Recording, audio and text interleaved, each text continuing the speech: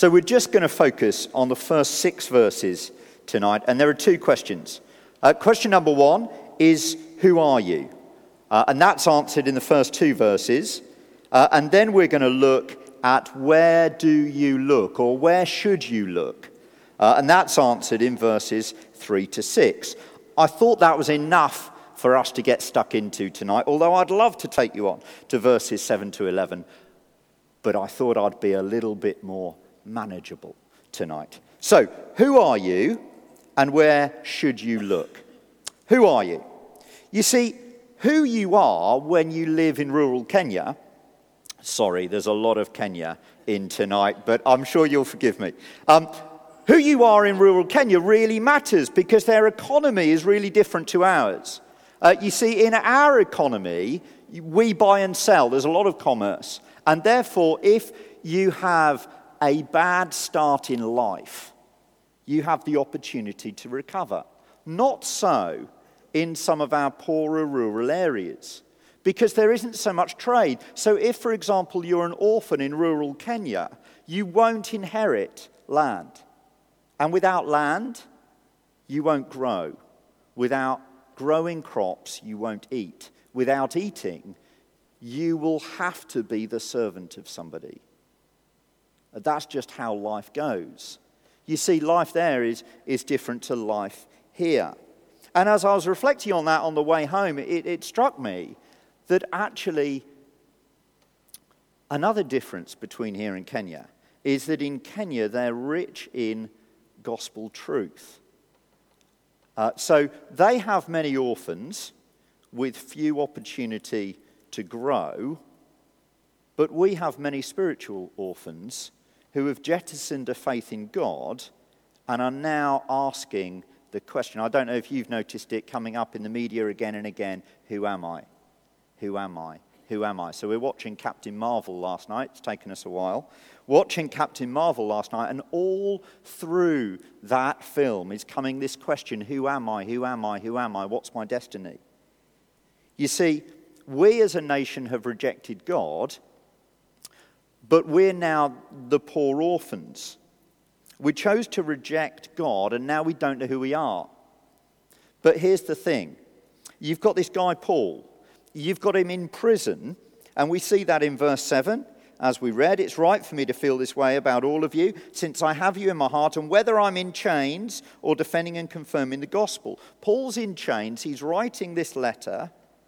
Look at verse 12 also. I want you to know, brothers and sisters, that what has happened to me, that's the chains, being imprisoned, has actually served to advance the gospel. So you've got this guy in chains. Look at just verse 14. And because of my chains, verse 17, he mentions it again.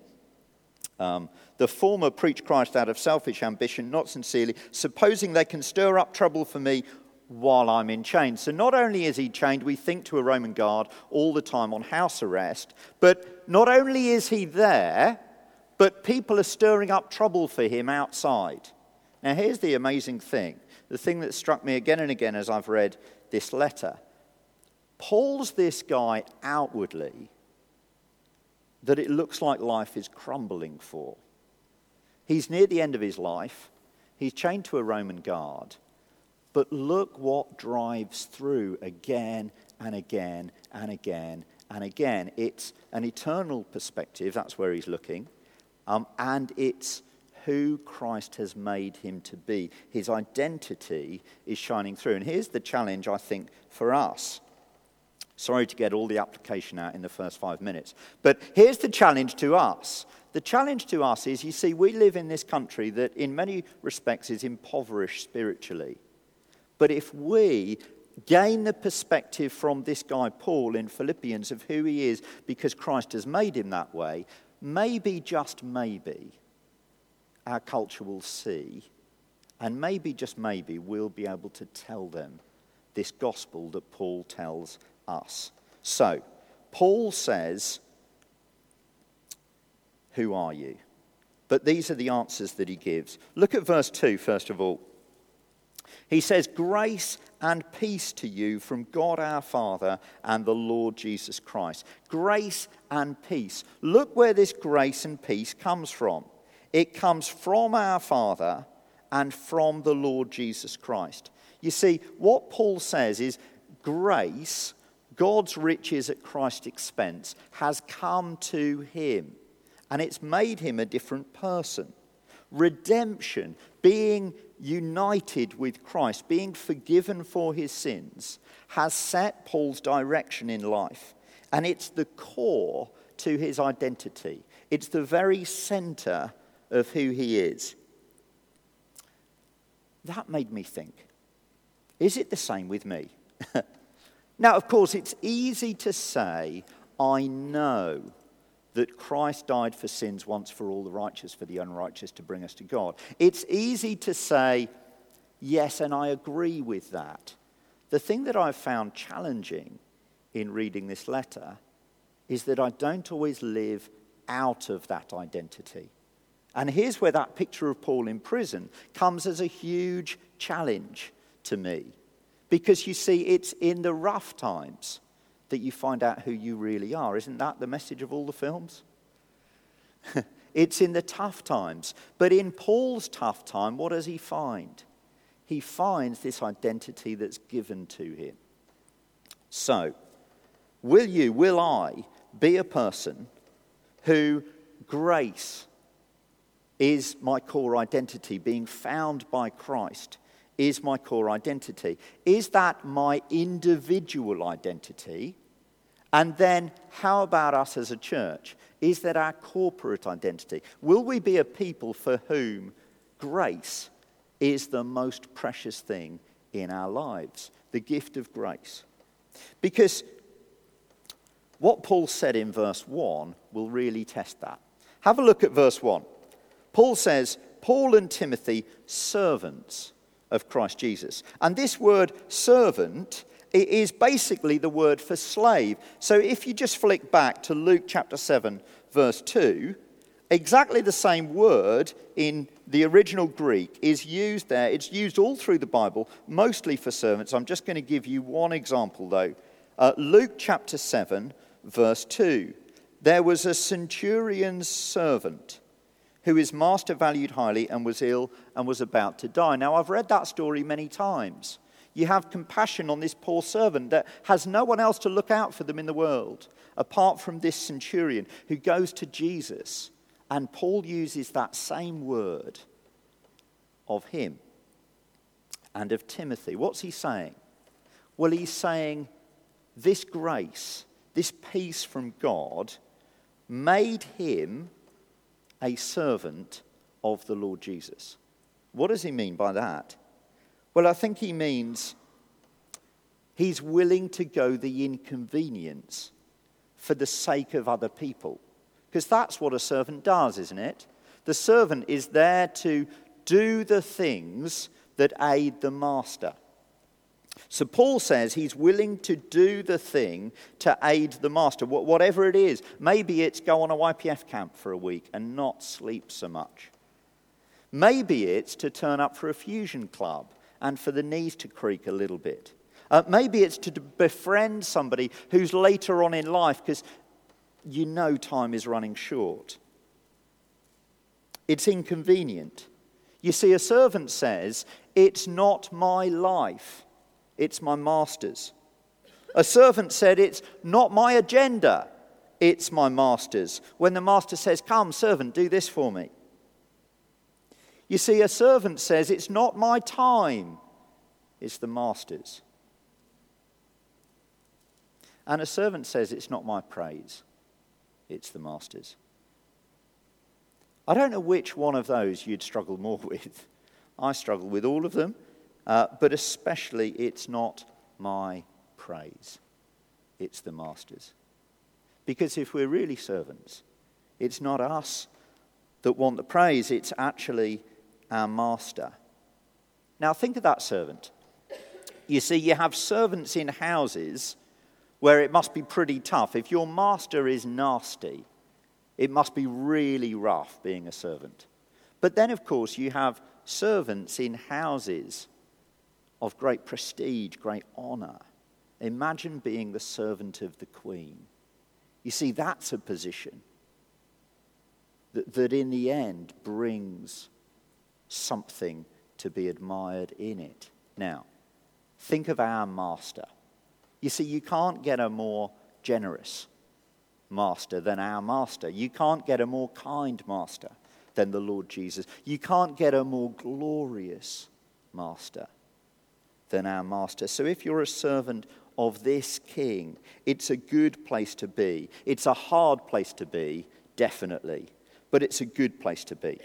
But look finally at the second half of verse 1, because Paul, after saying that he's a servant of Christ Jesus, goes on to say the direction of that service. Do you see that? To all God's holy people in Christ Jesus at Philippi, together with the overseers and deacons. You see, Paul writes this letter to this church, but he also says the direction of our service is to bring about this holy people, this church.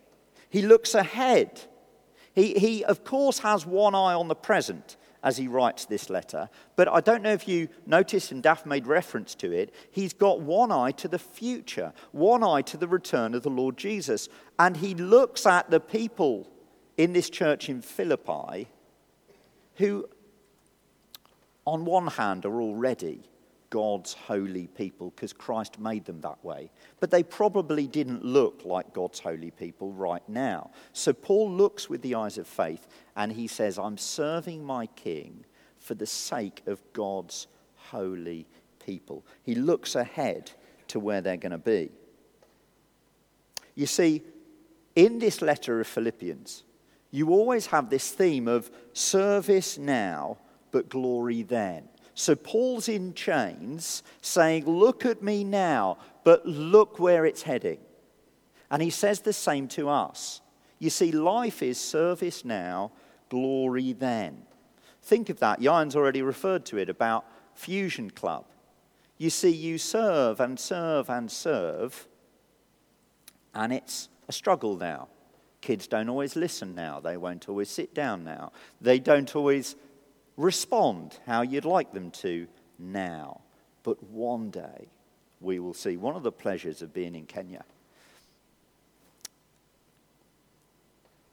was to realize, I didn't think I'd cry tonight, but to realize that we were there because of Rob Dalton. You see, 20-something years ago, Rob Dalton was in my little group at Fusion Club. And I said to him this afternoon, is he here? Good. He was pretty inconvenient that week. We had to reenact the story of Moses being rescued by God through the River Nile. All he contributed was a 12-foot crocodile made out of cardboard with great enthusiasm, and wanted to retell the story through the eyes of the crocodile, as I remember. The crocodile was dominating everything, and I wanted to preach the gospel. You see, you'll sow, and you'll sow, and you'll sow. And now and again, you get to see what it brings. So I found myself thinking, I'm in Kenya because there's a guy that I had the privilege of sharing a little bit of the gospel with. Okay, Paul and Jane did most of the work, let's be honest. But you just get a little window on some of the future that's coming. And it was a privilege to be there and see that. Let me just fill in the story briefly. You see, Rob came to faith. Rob loves the Lord Jesus. Rob was modeled that there are lots of people in the world that need to hear about Jesus. He's been all sorts of places around the world. One of the people he met is this guy, Michael, children's worker, brought him over here. Michael and I got introduced. Michael needs a bit of a hand. Would you like to come to Kenya? Yes, we would. That would be quite fun. And over we go. A fresh avenue in ministry opens up. But because of investment that went on 20-something years ago, it's remarkable. Now, who knows what stories like that we will know when we get to glory? Because, of course, now it's struggling, but then we'll see. You see, it's a remarkable thing that Paul says this when you see the pressure that he's under. But he's got this focus. Do you remember Linford Christie? Well, some of you weren't even born when Linford Christie was running in the 90s. But Linford Christie had this focus on the finish line. And it almost seemed to go up whenever he was under more pressure. So I think it was the 1996 Olympic finals. We were watching it in a cafe in Los Angeles, and Linford only looked at the finish line. The more pressure he was under, the more focused he became. And I think the same thing is happening to Paul. As the pressure on him in the gospel is upping, so his focus is narrowing and narrowing and narrowing. He knows who he is. Now we're going to look at where he's looking. Second half of the passage. So verses 3 to 6. We're going to start at verse 6 again. Where's he looking? Well, he's looking at the Lord Jesus. Look at verse 6. Being confident of this, that he who began a good work in you will carry it on to completion until the day of Christ Jesus. You see, he looks at one who started the work. He's confident that Jesus began the good work and Jesus will finish the work. And therefore, Paul can serve him because it's Jesus' work, he started it. It's Jesus' work, he finishes it. So Paul can partner in that work. You see, that should be the great encouragement for those that have served the YPF this week, those that have served the Fusion this week, those that have served the older folks in the middle of the summer, those that have served the adventurers at the start of the summer, those that have served your neighbours by having them round for coffee and barbecues over the summer, and those that are thinking, oh, flip, it's the 1st of September and the church calendar's all going to start rolling on again. Where will the energy come from to do all of that? Well, it'll come from here. It's his work. He started the work. He will complete the work. He will give you energy for the work. And look at what that day is at the end of that verse, until the day of Christ Jesus. You see, the one who starts the work, the one who continues the work, the one who completes the work, is completing it for a day of Christ Jesus. And it's a day that I want in my mind far more. And I hope you want it in your mind far more as well. It's a day of urgency, like the urgency of a pregnant mum. Approaching the time when the baby's going to be delivered. And of course, there's all sorts of things that you've got to get sorted out before that day comes. And you don't know exactly when that day is going to be coming, so you get urgent about it and you make sure that you're prepared. That's the picture. The Lord Jesus is coming back. Let's be urgent. But of course, it doesn't just end with urgency. Because as, again, Daff referred to, this is a letter with much joy. Look at verses 3, 4, and 5. Because it's there that Paul reflects on this joy. I thank my God every time I remember you. Why, Paul? In all my prayers for all of you, I always pray with joy. Why, Paul? Because of your partnership in the gospel from the first day until now. See, he's already got that end day in goal. From the first day until now, we've partnered in the gospel. We've partnered in this gospel that he started. We've partnered in this gospel that he continues. We partnered in the gospel that he will see to completion on the day of Christ Jesus. Look where he's looking. You see, if we look at partnership alone, we'll find that it relies on us. But if we look at Jesus alone, we'll find that we love having others alongside because he started the work, he continues the work, he'll complete the work, and it's a work we can all participate in. So where should I go when I'm not thankful? I should go to think of that day when Jesus is returning. Well, where should I go when I'm finding it slightly inconvenient to work with other people? I go to think of the day that's coming where he starts a work, he doesn't need me, and he's going to complete the work, but he chooses to use me. And my grumpiness should start to filter away into thankfulness that it's his work. It's his work for the day that he will return. So I want to apply this in two ways and then do a bit of wrapping up, and then we're done. Two directions to apply this. I want to apply it to us corporately as a church, and then I want to apply it to us individually, because I think the two interrelate. Corporately, we need to remind each other of these truths. We need to remind each other who we are. We are servants of Christ Jesus. It started with grace, and it works towards presenting God's holy people. So there's never a time that you don't need grace.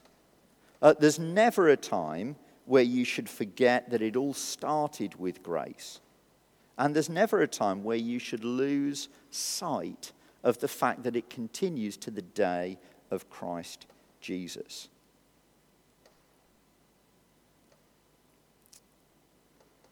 And then we need to remember where to keep our focus, because our focus needs to be kept on that day that he's coming back. Our focus needs to be kept on the fact that he started the work, he continues the work, and he will complete the work on that day. Now, that's something that we encourage each other in. And it's something that we celebrate as a corporate thing. But of course, we will celebrate it more corporately when we apply it more to ourselves, because it starts with us. And I've been quite challenged as I've thought about this, that I know this as an identity, but I don't live it enough. So again, that takes us back to our corporate. Please will you remind me that this is my identity. This needs to be the direction of my eyes. Please hold me accountable to that. But also, as this week goes on, as you think about this truth this week, please can you be honest with yourself when you lose this perspective on your identity, when you forget that primarily you are somebody who has been shown grace. You are primarily somebody who is a servant of Christ Jesus. You are primarily somebody who is working to present God's people as holy. And you should be that person whose eyes are fixed on the Lord Jesus. Now, when you lose your thankfulness, when you lose your joy, when you just want to go it on your own and not partner with other people, that should be a little sign that you've lost sight of these wonderful truths. So, individually, where are your eyes? Corporately, where are our eyes?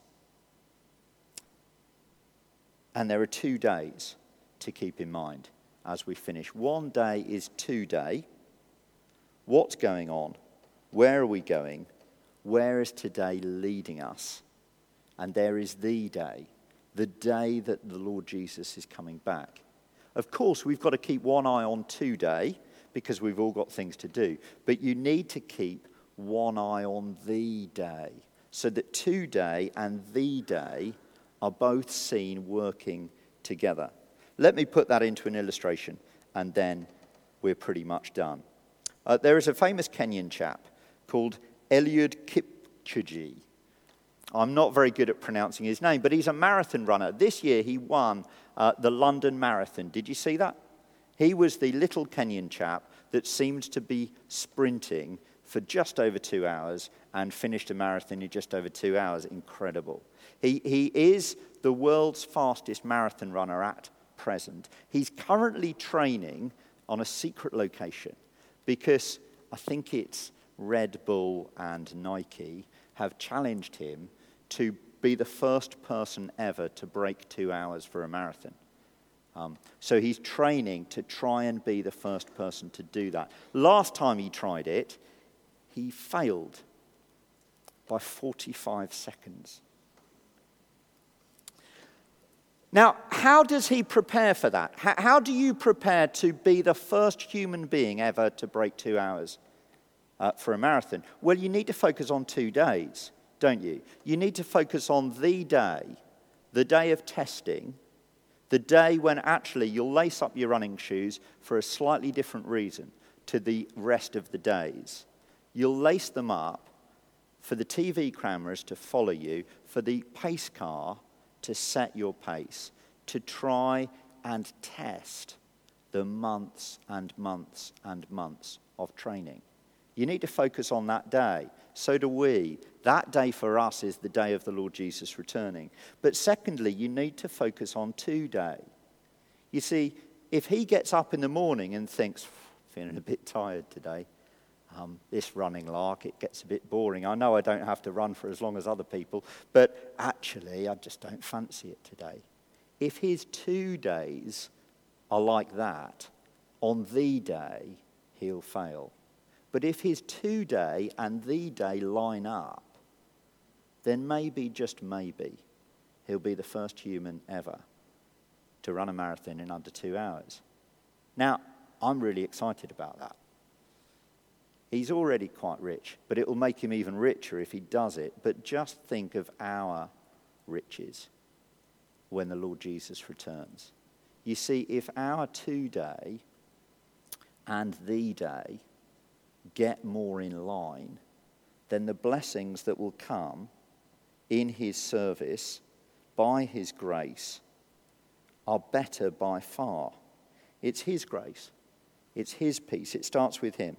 But it's our service that comes in line with it for his holy people. It's his work and it's his day. And it's our partnering with him for that day. Let's pray.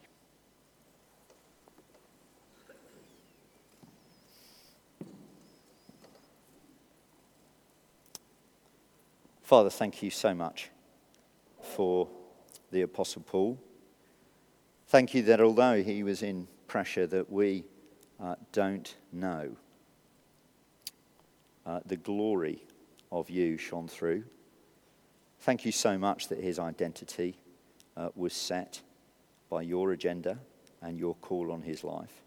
Father, we pray that our identity would be the same, that in testing or in ease, we will be yours and yours alone. And Father, thank you so much that his eyes were fixed like an athlete on the day that he was waiting for. And thank you that that day is a day that we too can share in, we can partner in, we can look towards. Father, help us as that day and our 2 day come more into line, we pray. Amen.